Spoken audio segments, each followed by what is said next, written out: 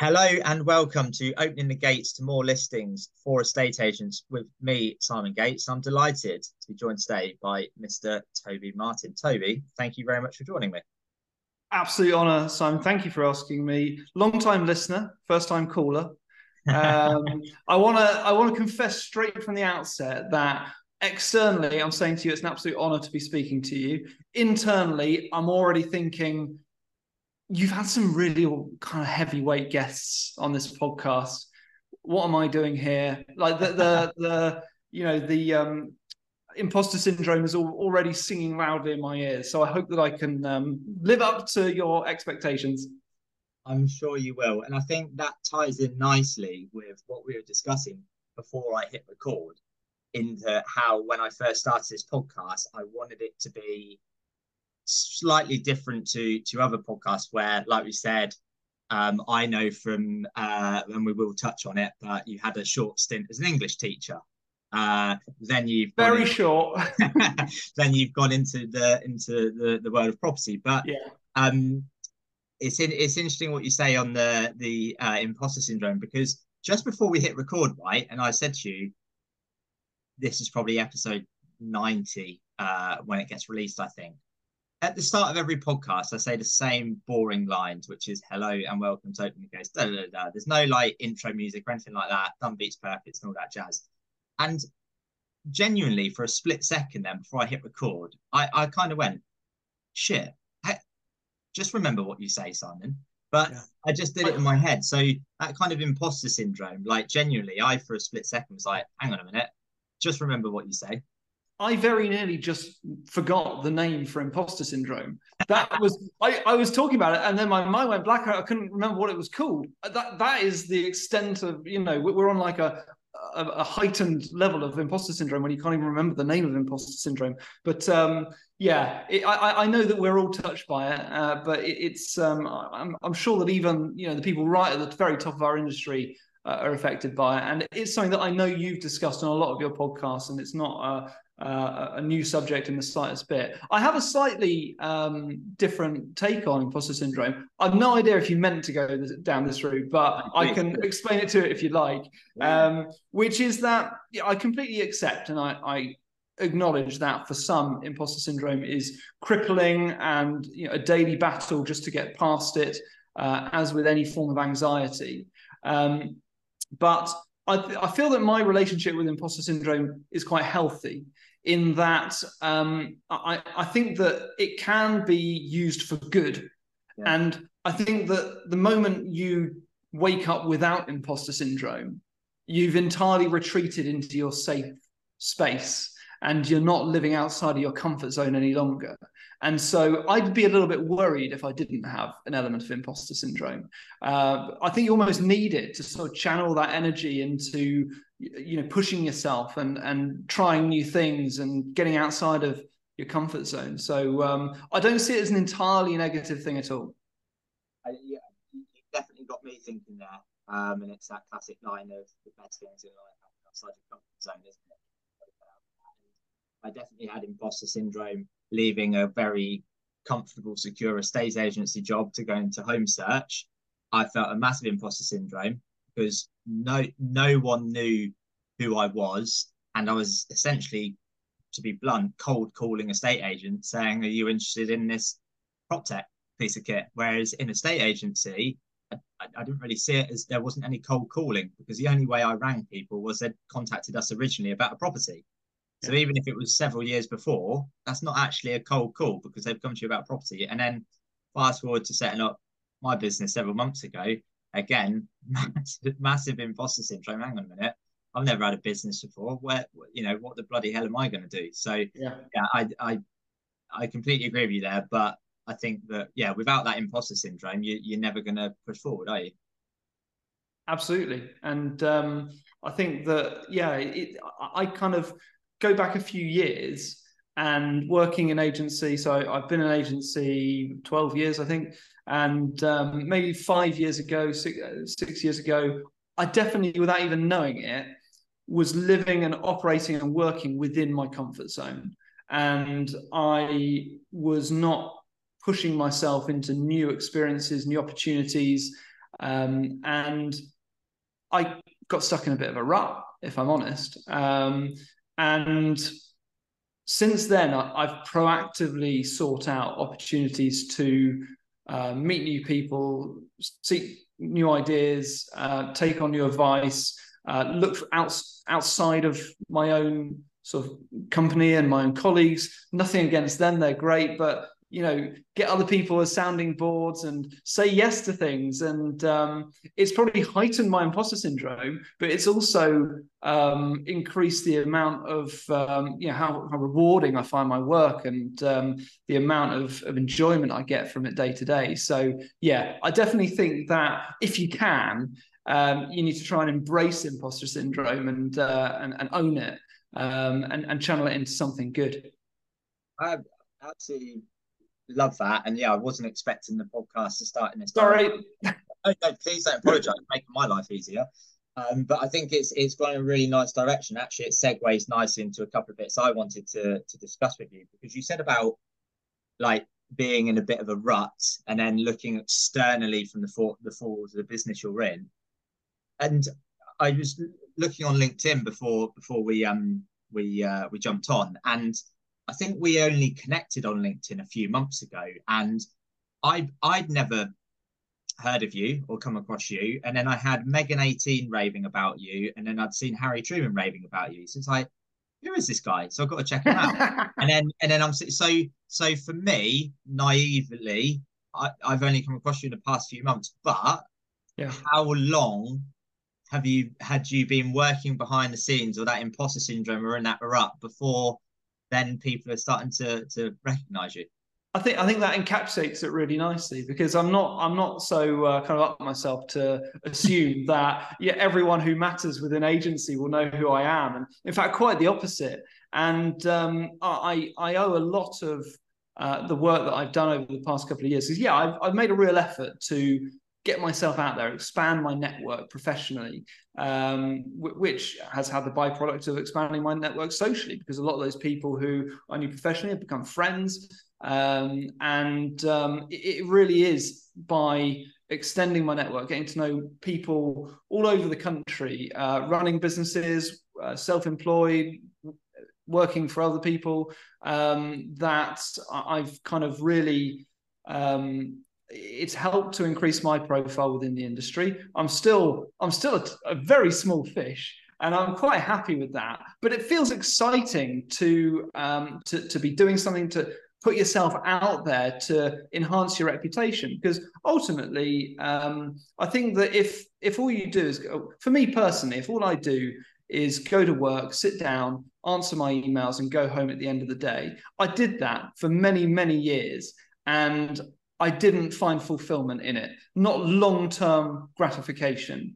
And so for some people like me, you need a little bit more than that. You need to feel like you're going somewhere. And I'm not a serial careerist. I haven't ever sort of hopped from job to job. And if I'm happy in a role, I'm a bit of a lifer. I kind of assume, actually, this is probably me done for a long time now. I'm happy here. So I think when you build those connections within your workplace, I think in order to try and avoid going stale or some ennui creeping into your day-to-day life, you need those external influences and interests. And for me, that's come through really building my network and getting to know some fantastic people in the industry who have become real champions for me. And so yes, some of my own work has helped to raise my profile, but also getting to know people who are just fantastic champions within the industry, who will really go out to bat for you and help to get your name out there, has meant an awful lot to me. And it's really increased my confidence, my knowledge, and just my desire to sort of keep going further and further within the industry and get to know more people and see who I'm going to meet next. So I really can't stress enough how much it's meant to me to extend my network and to get to know. You never know who you're going to meet. if you keep getting out there to events, to conferences, and properly, you can call it net. I was always a little bit deterred by the phrase networking, as it sounds a little bit formal and kind of business cards in a bowl kind of thing. But it's just getting to know people, and you do meet some astonishing people in this industry, and your life is richer for it. And I've said this countless times on this podcast, but that last bit you were saying there, if I hadn't have sought coaching outside the four walls of the business I was in, I don't think I'd be doing what I am doing today. I wouldn't be doing this podcast. I wouldn't have my own business. And like, I am the happiest I've ever been in my career at this point. And it wouldn't have happened if I'd stayed within the four walls of the business I was in. So I completely get where you're coming from on that. Just the last bit on sort of career there before we move on to a slightly different subject. ARLA, Propertymark. I'm a bit sort of naive to it here, but you're obviously a big supporter and an advocate of it. So for anyone listening who isn't familiar or is perhaps interested, like talk to me about kind of what that's done for you and what you get out of it.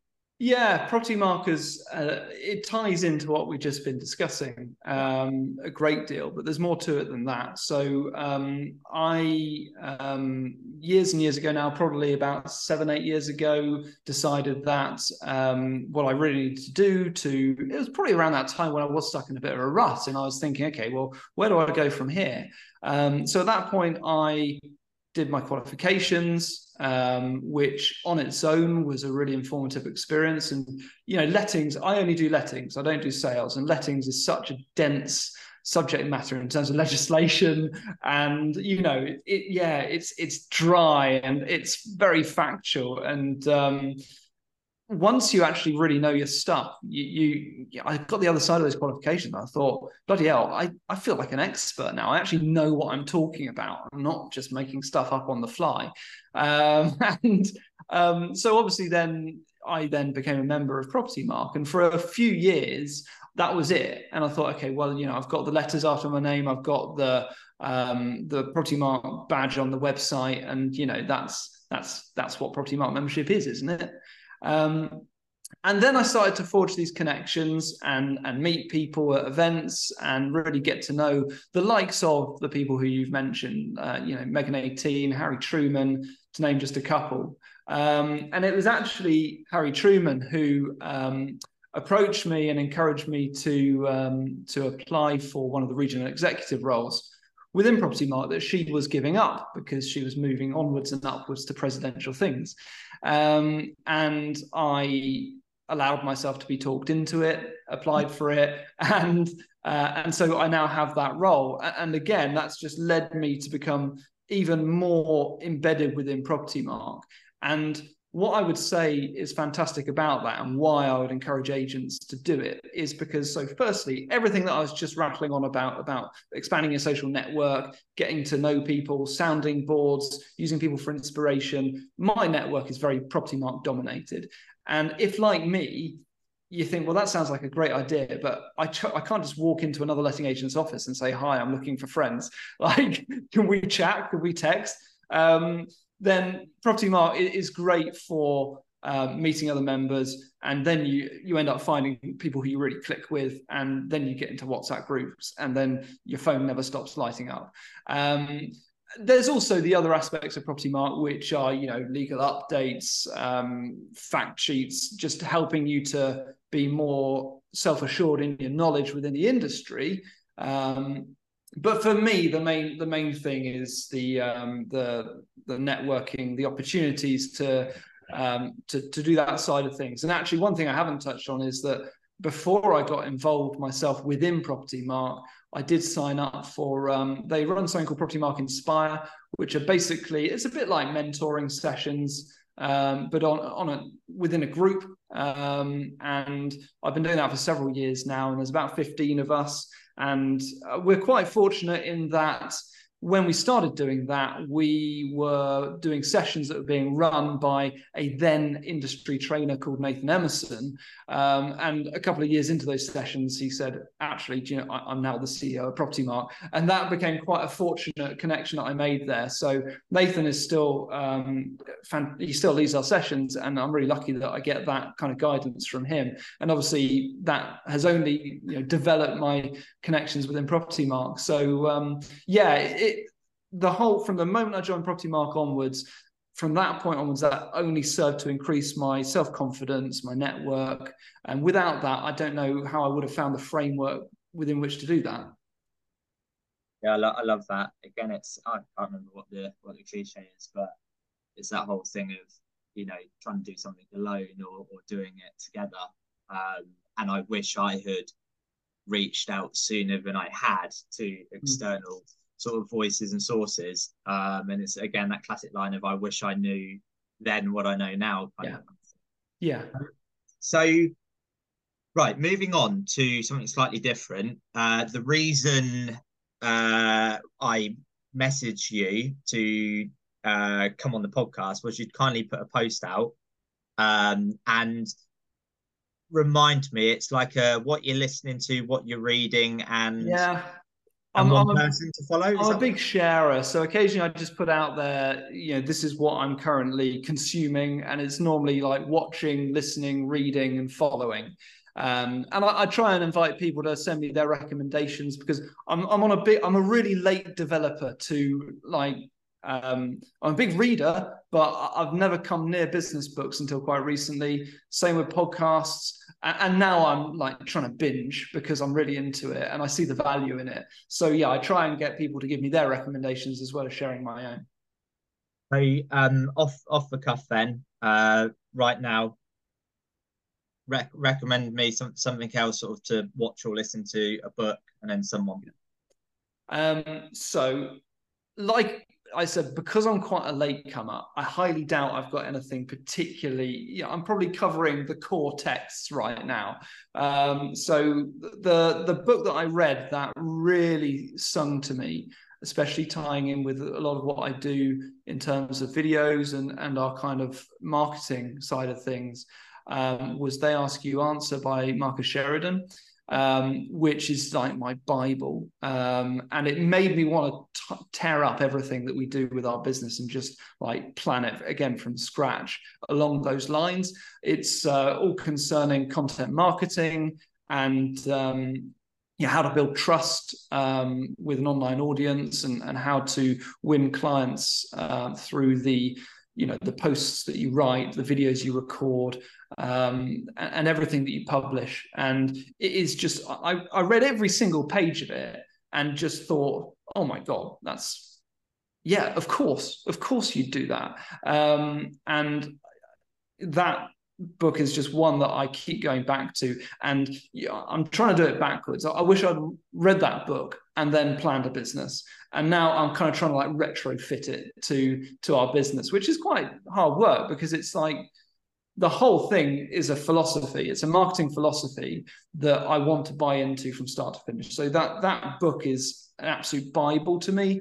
And to pair the two together, there's a podcast called But We're Different, which is Marcus Sheridan. He's the author. His company is that's the podcast that they do, which is along very similar lines, and that kind of content. But if you prefer listening rather than reading, then that's a podcast for you. One other book that I would definitely go for is again probably quite a core text, but The One Thing by Gary Keller, which it really fed into where I was at the time. But the thing that I keep coming back to from that was the chapter on work-life balance, and it really altered my perspective on that whole issue, which I think was probably one I've been struggling with at the time. And to try and summarize it in a nutshell, it's to do with embracing imbalance, trying to recognize that actually work-life balance doesn't exist, and accepting that sometimes you will tip out of balance, and that what really matters is counterbalance, and that sometimes you need to devote everything to your work, and so that means that your family life will become imbalanced, but then devoting the same amount of attention back to your family when you can, to restore that equilibrium. And that was really eye-opening and made me feel much more at peace with the whole notion of kind of sometimes feeling a little bit out of control when I'm really kind of focusing on one thing. So yeah, those would be what I and one, I did a little bit of prep because I have listened to your podcast before, but I thought I'd make the point that I'm guessing that if you're listening to Opening the Gates for More Listings, then you're probably quite a focused, driven, business-minded individual. And actually, I think it's healthy to look beyond business podcasts as well.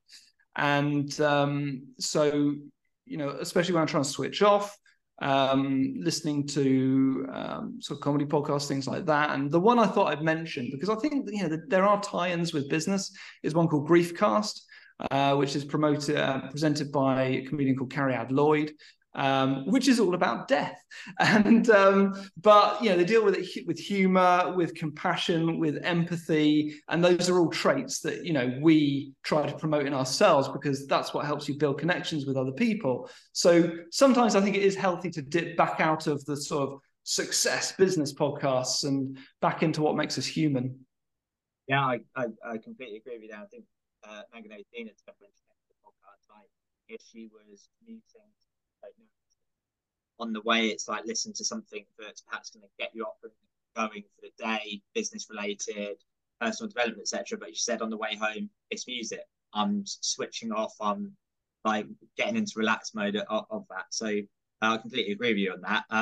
Just to return the favour on a bit of what you said, I think with Marcus Sheridan, I'm pretty convinced he's got an email that I subscribe to. He does. And he's really, so he practices what he preaches, because his whole ethos is to in terms of your online content, provide the kind of content that people are genuinely interested in, and to make it as accessible as possible. And you're right, he's got an email that you can subscribe to. He's really good on LinkedIn. He's got the podcast. He's got a virtual learning environment you can sign up to for free if you want to do a marketing course. But the email is really good, yeah. Is that not just everything you've just reeled off about him? Book, podcast, LinkedIn, free content, email, newsletter. It's such a prime example of whether you are a estate agent or a letting agent. Like, don't put all your eggs in one basket. And again, if you, I'm sure you're a prime example, but you might do some video content and it's, I don't know, an update. I'm not great on lettings legislation, but I saw an industry press about another how to rent guide coming out soon or whatever. And it's like, well, I'm sure Toby will do a video on that, and that could go on Facebook, it could be on Instagram, your blog on the website, it could be in a newsletter. Like, there's so many different ways that content could be used. And I think a lot of agents don't realize that one thing you do can be repurposed so many different times. And I can't remember the exact stat. I was having this conversation with someone on the phone earlier today, where when you post something on social media, like 10% of your audience is going to see that. So there's nothing wrong with just keep posting the same stuff in slightly different ways, because most people can see it. One of the guys who's been really helpful in terms of giving his time to me is Chris England, all-round video guru. And I had a sit-down chat with him a few months ago. And one of the things I was struggling with at that time was devoting the time towards churning out enough content to keep, because I know the importance that it has to be regular, and you got to be consistent. And I was like, Jesus Christ, I'm like recording videos most days here and hardly keeping up with it. And he was like, you got to be better at repurposing your content. And he said exactly what you did about a tiny fraction of your audience seeing each post that you do. And it made me realize how wasteful I was being, that I was devoting a lot of time to producing really good videos. But then I was putting it out there once, which essentially means that it's then gone. And, you know, you can reclip your videos, you can sort of snip them up so they're shorter segments. You can just repost the same video a few months later if it's still relevant. And yeah, when you're devoting time to creating content, you really want to make sure that you're squeezing every last drop out of that to make the most of your own time. And you're absolutely right. And it's probably still something that I'm not that good at, because I still quite enjoy the process, the creation process. So I keep making new stuff as opposed to going back and reusing my old stuff, because there's also a little tiny voice inside my head that still says to me that it's cheating to go back and use your old material, and that you should keep evolving and being fresh. But you're right, 90% of the people won't see it as an old video, they'll see it as a new video. So it is wasteful not to repurpose your content in that way. Fascinating on something you said there, because you said about the creation side of it, and I've definitely had this with several agents. There's one I can think of where they'll be coming to me for new ideas. I'm like, well, where have your last 3 instructions come from? This is on the sales side. And it's like, well, they've been on behalf of buyer campaigns. I'm like, okay, and talk to me about these on behalf of buyer campaigns. Well, I put posts on LinkedIn, Facebook, Instagram saying we've got a guy called Toby looking to relocate to Milton Keynes. This is what he's after. Can anyone help? We've done, and then we did a direct mail campaign. And yeah, once the letters work, once the socials work, and it's like, and are you continuing to do that? No, I'm not. What else have you got? Why would you not? We can look at new stuff, but you're saying this works. Keep rinsing and repeating it. And they're like, well, what if I'm getting boring? And it's like, if you're showing up and consistency, you're not bullshitting them. They're perhaps going to go, this guy's serious. And if you start saying other people have responded and are now moved, you might be the next person. Yeah.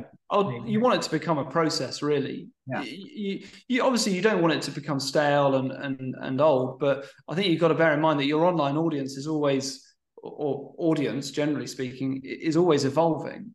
And dealing in property, we're always dealing with people whose lives are in movement. People who are moving in, moving out, selling, buying, and so the chances are that it's the whole thing about standing in a river. I can't remember the exact wording, but the stream's always moving, and the chances are that the people who you're targeting your content towards today are not the same people who you were trying to target 6 months ago, because those people have moved.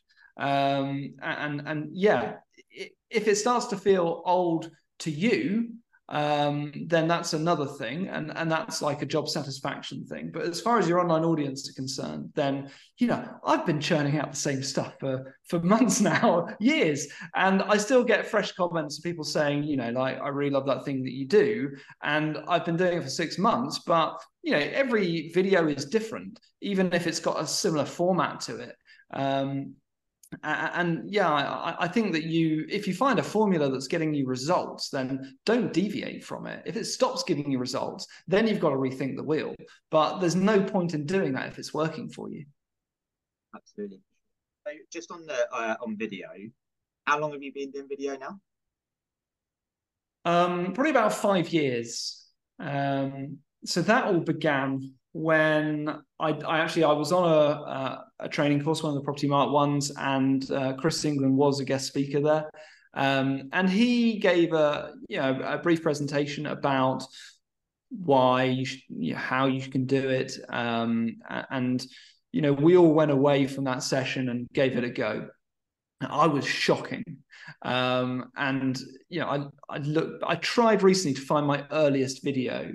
And it was not pretty, but I don't know why I kept going, and I think it's because fairly early on, I started to get comments on it, and that feels nice, so I kept doing it, and that's the thing, when you put yourself out on video, you do get a big response from it, because there's still not a huge amount of people who do it. So you don't even have to be the best in the world at it, and you still get a great response, because it's a point of difference between you and a lot of other people. I kept doing it, and it's one of those things that it sounds obvious, but the more you do it, the better you are at it. And I was talking to some people about doing video recently, and they all felt the same way, which was we kind of get the benefits of doing it, but it's not for me. And I don't know why I've become like this champion for video, because like part of me should be, don't do video, leave it all to me. I want to be the video guy. But actually you find something that really works, and I want to share it. And I'm always saying to other people, yeah, you should really do this. And I think you love a stat. So I've got 2 stats on videos that I really love. Which are, come on. So stat number 1 is Cisco, massive organization. I have no idea what they do, but they're massive. Did a big piece of research, and they said that in 2022, last year, 82% of global internet traffic was watching video, streaming and watching video. 82% of all video, of all internet traffic was people watching videos. And then the stat that I always like to pair with that is another, I think, again, in America, but I don't see why it's not universal, like a big think tank over there did a big piece of research, and they concluded that in this sort of online day and age, 80% of the customer's buying journey is completed online before they even make contact with the company in question.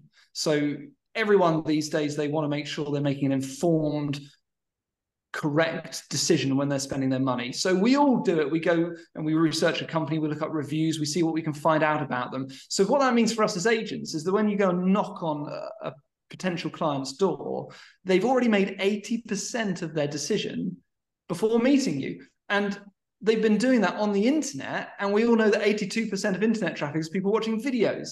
So if you're not putting videos of yourself out there, you're missing out on a fantastic opportunity to share who you are, to start to build trust with people before you've even met them.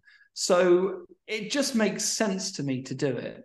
And I would really encourage all agents to just stick themselves out there, get used to being on camera, accept the fact that to begin with, you will feel like you're crap at it. To begin with, you might even be crap at it. But if you keep doing it, then you will get far, far better. But it's just, it doesn't make sense to me. We all spend money on marketing, on paid advertising, on written content. And yet there's this free thing that we could all be doing. It doesn't cost a penny to stick a video of yourself online. So yeah, I really embraced it, and now I love doing it. And it definitely yields results. My girlfriend knows that I love my like quotes and my stats and all that. And she sent me something yesterday, and it's a billboard poster on a building wall, like a tweet. I don't know if it's a genuine thing or not. And I was going to share it on socials, and I will do it at some point. But I'll just read it out to you, because I think it very much resonates with what you said. So, embarrassment is the cost of entry. If you aren't willing to look like a foolish beginner, you'll never become a graceful master. Yeah, that's fantastic. That's it in a nutshell. If you're not willing to embrace that feeling of embarrassment, then you won't do anything new. And I get it. Like people hate seeing themselves on camera. They hate listening to themselves on camera. It's one of the most difficult things to do, but you just got to throw yourself into it. And do you know what? I was in this room of agents last week, and I made them all record a video. And at the end of it, they all said, actually, that wasn't so bad. And it's like the anticipation of it is so much worse than the doing of it. So yeah, just jump in. Just give it a go. The last bit on video, but I just want to run through, because I think you've summarised that fantastically. But over the last 5 years, surely there must have been times where you went, I've lost motivation for this, or is it worth it? Because you're not getting the likes, comments, or you're getting the odd comment from some troll or something. So what's that been like? Yeah, I have to say that at times I've had to work quite hard to defend it as a marketing strategy within my company, because it's quite a big thing to do, to put yourself out there. And our company has always operated in quite a safe, conservative way. And so suddenly to start sticking these videos out on the internet, some of which are very serious, some of which are a bit silly, I always try and inject some personality into them. So I don't want them to be too mundane. So, they're a real departure from the kind of stuff that we used to do as a business. So at times I have had to defend, and actually say, yes, I do think that I should continue to do these. And it's always been that I think that I have consistently received good feedback from them. And part of that will just be fueling my ego and me going, do you know what, actually, I like this as an outlet for me personally to stick stuff online and have people say nice things about it. So part of that is just me having it as something that I enjoy doing, full stop. But obviously there has to be a business reason for doing it. And very early on, I got into the habit of routinely emailing out monthly market update videos to our existing clients. So every month, I just, in the same vein that some people might send out newsletters, I just send an email with a thumbnail saying, click here to the response we got from our existing clients was really strong. And it was disproportionate to the response we got from written newsletters. Probably about 80% of the replies that I got to that mentioned the word video. They'd say, thanks for sending the video. I love that you send us a video. Or, video is such a great format to do this. They would really make an effort to explain how much they were loving these videos. It wasn't just thanks for sending that. It went beyond that.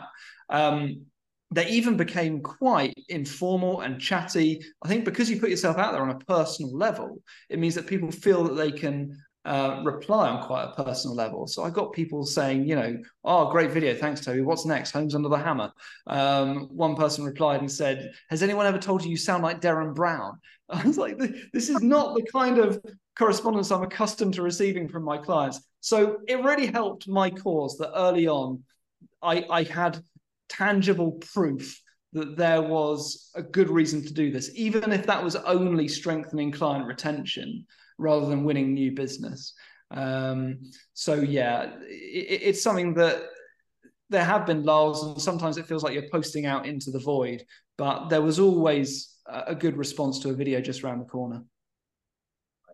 So one thing I wanted to ask you about, and you mentioned the word, speaking about video, and you said reviews. So as a business, I looked before jumping on this podcast because you said you like to do a bit of prep, as do I, just a little bit. 230 Google reviews at an average rating of 4.9 stars. That's pretty damn good going for someone who only does, I say only, but is a lettings-based business. Yeah. Because imagine a lot of negative, the business I worked in, a lot of, if there was any negative reviews, they were from the letting side of it. And I'm like, that wasn't even me. Like, that had nothing to do with me. It's like a tenant and landlord about a deposit or something. So, like, talk us about the importance of reviews and how you've managed to get such great results there with that. Yeah, it hasn't happened by accident. That's the result of a real conscious push to increase our Google reviews. And in all honesty, I'd love to take all the credit for it. But again, it was the result of a Propertymark training session. And that was one that Nathan led us on and gave us a really kind of a real insight into the psychology of reviewers. We implemented that strategy and it really does work. And it's not rocket science. It's all to do with being consistent in asking for reviews and doing it. If you think of a client's journey as a line graph of emotions, so there'll be a drop off in their emotion at the disappointment of having an offer rejected. There'll be peaks at having an offer accepted, being given keys, maybe a client seeing the lovely photos that you've just taken of their house for the first time. And those are the it's at the peaks where you take the opportunity to ask for a review. It doesn't have to be at the end of the whole process. A lot of people just ask for reviews once business is concluded. You can ask for that review at any point during the journey if you hit them at the right time. So we got accustomed to that, to that approach, and it really does work. We get the reviews that I love receiving the most, and we've had a couple recently, are the ones who aren't your clients at all. They're the ones who a member of the team's taken them out, done a viewing with them. It wasn't the right property for them, but they got on so well that they came back to the office and thought, I'm going to ask them for a review just because we really connected. I gave them some good advice and they went away happy. And, it's at the happy part of the client journey when we ask for a review. So why not try it? They're not going to leave us a bad review. We don't spam people with requests. We select the opportune moments to do so, and we make sure that we are consistently doing it. We pick Google because I think that most people, when they're researching a company, will start off by Googling you. Obviously, there are different review platforms like Trustpilot or whatever, but to me, it makes sense to try and channel your reviews onto Google because that is where the majority of client journeys begin. I think some really, really sound advice there. Just before we get to the end now, something that I thought of as you were talking there was, you mentioned again a training course for Propertymark when it came to reviews. You mentioned Propertymark training course when it came to video. So there's a common theme here about you doing training, and then also taking action. So the one piece of advice I'm looking for here for anyone listening is there'll be agents listening who are very good at turning up and listening. They're very good at going to training, not so good at implementing. So how do you keep yourself accountable? How have you actioned those things? So, and I've been there myself. And what a lot of people will do is they'll go on training courses and they'll sit there with pen and paper and you write everything down. So the moment that the trainer starts speaking, you just start writing down all of the information that they're saying. And you go home with 5 A4 sheets of paper, which are not actionable ideas. It's just an inventory of what was said on the day, which you then file away and you never look at ever again. So the only advice I can give is to write as little as possible on the day. And what you do write down should be, like you said, actionable ideas. And it doesn't matter if you come away with one thing, because ultimately, if you write a list of 10 things that you're going to go away and do, you're not going to do all 10 things. And actually, when you open up your notebook and you see a list of 10 things, you might even be put off starting that list altogether. So come away with 1, 2, 3 key actions, and set a target for yourself. If you use, like I use Asana to set myself tasks, and obviously that then pops up and gives you a reminder, on the due date, and you can see it coming up a week off, and it will say, you've got this task is due in a week. So that reminds me that I've got to do that, and do it by the date you set the task for. But just a handful of realistic targets rather than just brain dumping on a piece of paper. Love that. And on the training and video and stuff, like a lot of agents will say, I don't have time for that. It's very busy on the front line doing X, Y, Z. So how are you finding the time to do training, implement it, do video, put it out? You're like a ghost from my past, Simon. It's like these are all of the mental conversations I've had with myself over the years, because I never had time. But you have to make time, because I've been in that position all too frequently where you allow Microsoft Outlook to dictate to you. And it's like, unless you get down to 0 emails, I'm not going anywhere. And then it's 5:30 and you start again the next day. So I'll bring it back to what I was saying about Gary Keller, that book, The One Thing, and coming to terms, making peace with the idea of an imbalance in your work life, allowing 20, 30 unread emails to sit in your inbox for a day while you invest in yourself and your business as well by taking yourself out of that comfort zone, out of the bubble of your office, and generating fresh ideas that ultimately will benefit you in the long run. Going on any training course, and there are some fantastic courses out there, not just Propertymark.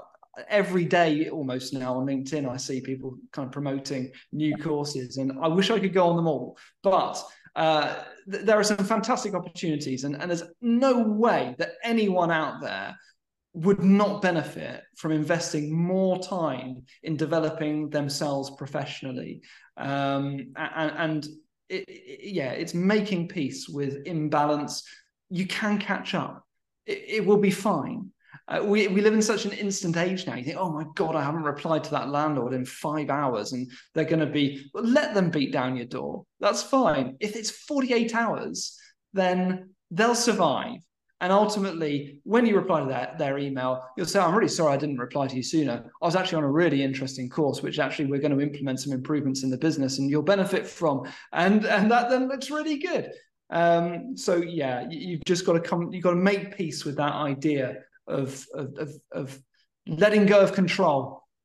Yeah, love that. And that ties in nicely with what we were discussing before we hit record again. You said, oh, did I have a nice holiday?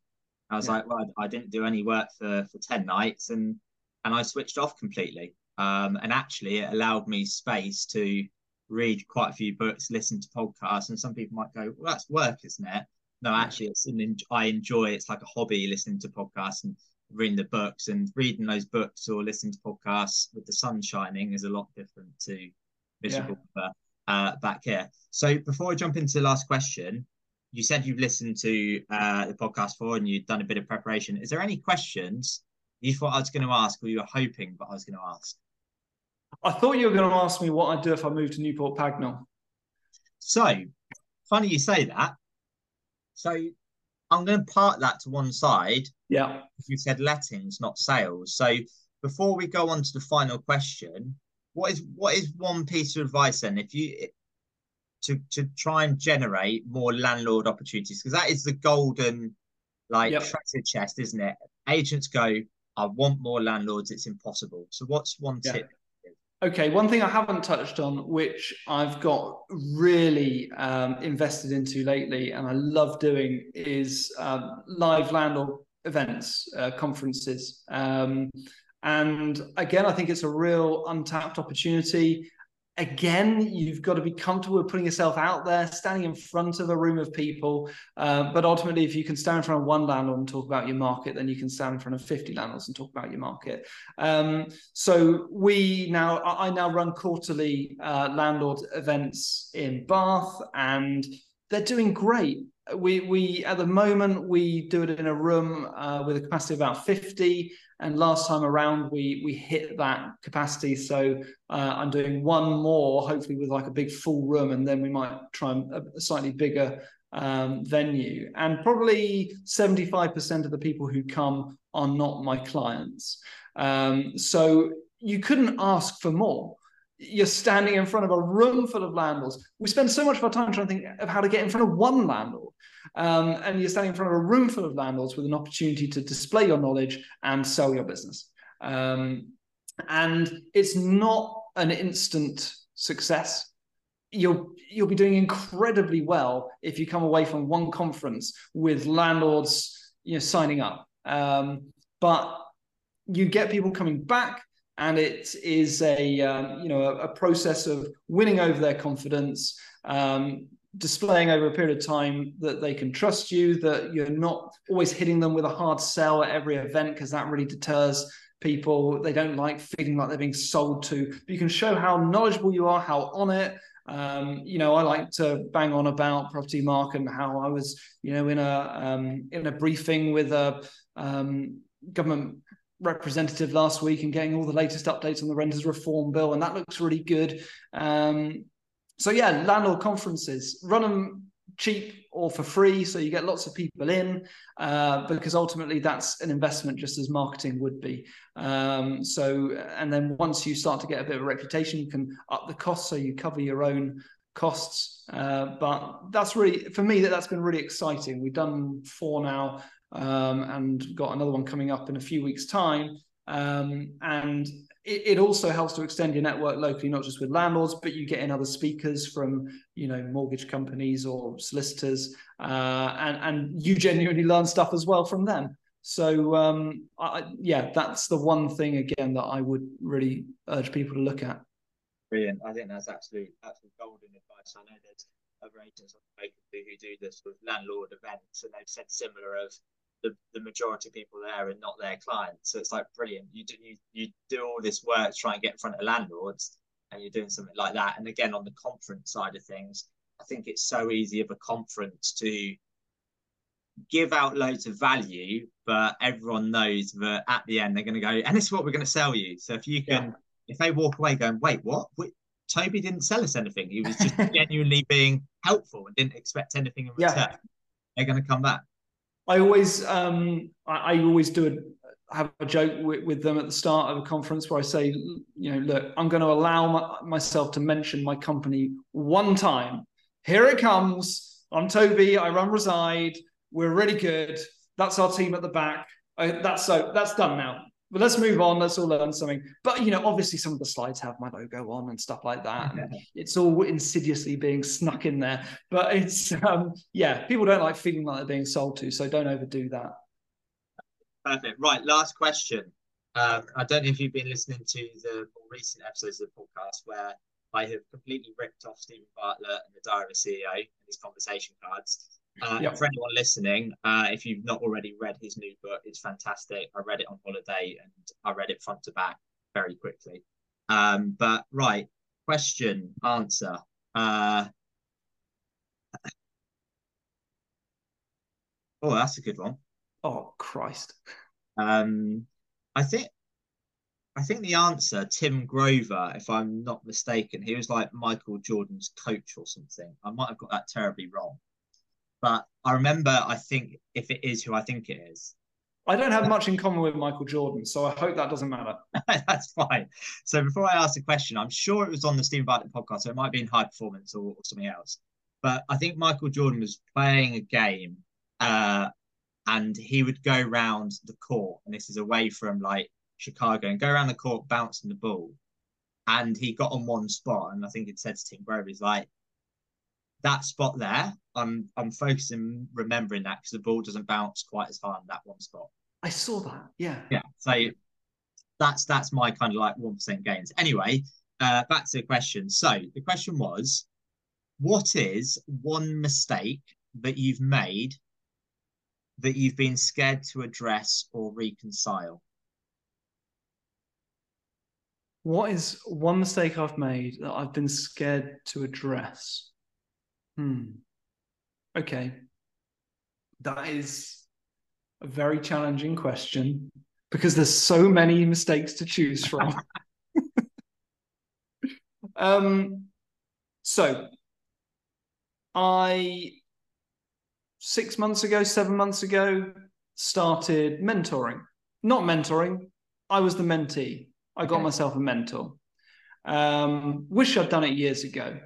Again, ties into everything we've been talking about in terms of having a network and, a team.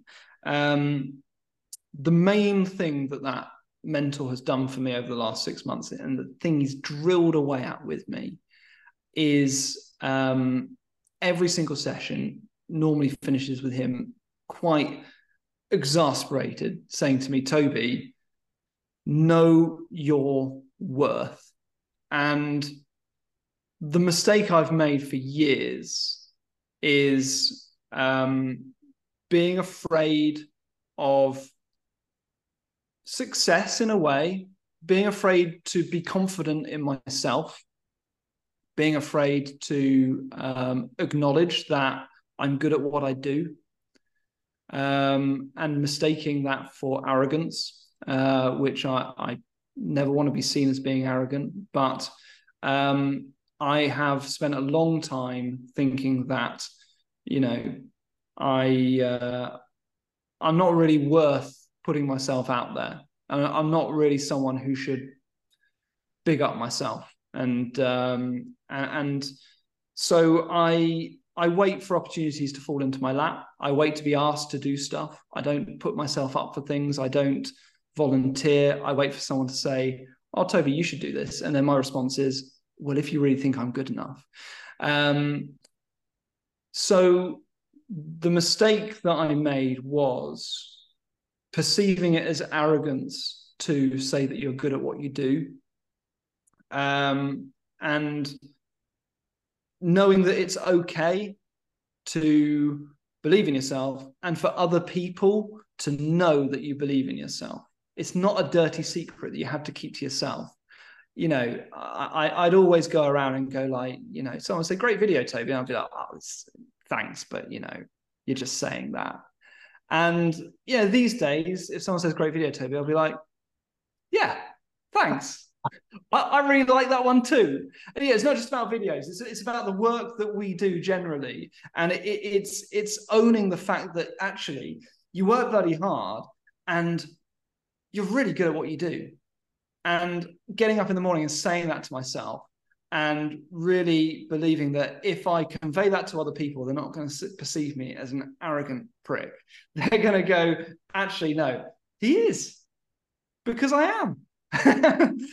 So yeah, that's it. I think it ties into self-belief, but it's also that perception of self-confidence versus arrogance, and being able to promote yourself in a way that actually is acceptable to others, and it being absolutely okay to go, "Hey, I'm really good at what I do, and you are too." I love that. That really struck a chord with me, and thank you for being so open and honest with that as well. I always feel slightly nervous with those cards, because you just never know what question's going to come out, and they can be deep. But I've really appreciated how vulnerable and open people have been with their answers, and they've gone, "Yeah, let's do it." So we obviously said before we start, and I say this to every guest, so anyone listening who hasn't been a guest, I say to each guest, "Is there anything we can't discuss?" And as I said to you, 99% of people, and Toby was in that 99%, have said, "No, you can ask me what you want," and I have done that. So I think it's a great place to end. For everyone listening that stayed to the end, thank you very much. Please do review, like, subscribe, follow, share, all that jazz. Reach out to Toby, because he won't reach out to you, as he just said, to have a chat with him. But that just leaves me with one last final point, and that's to say thank you very much, Toby, for being an amazing guest. I really appreciate it. It's been an enormous pleasure. Thanks, Simon.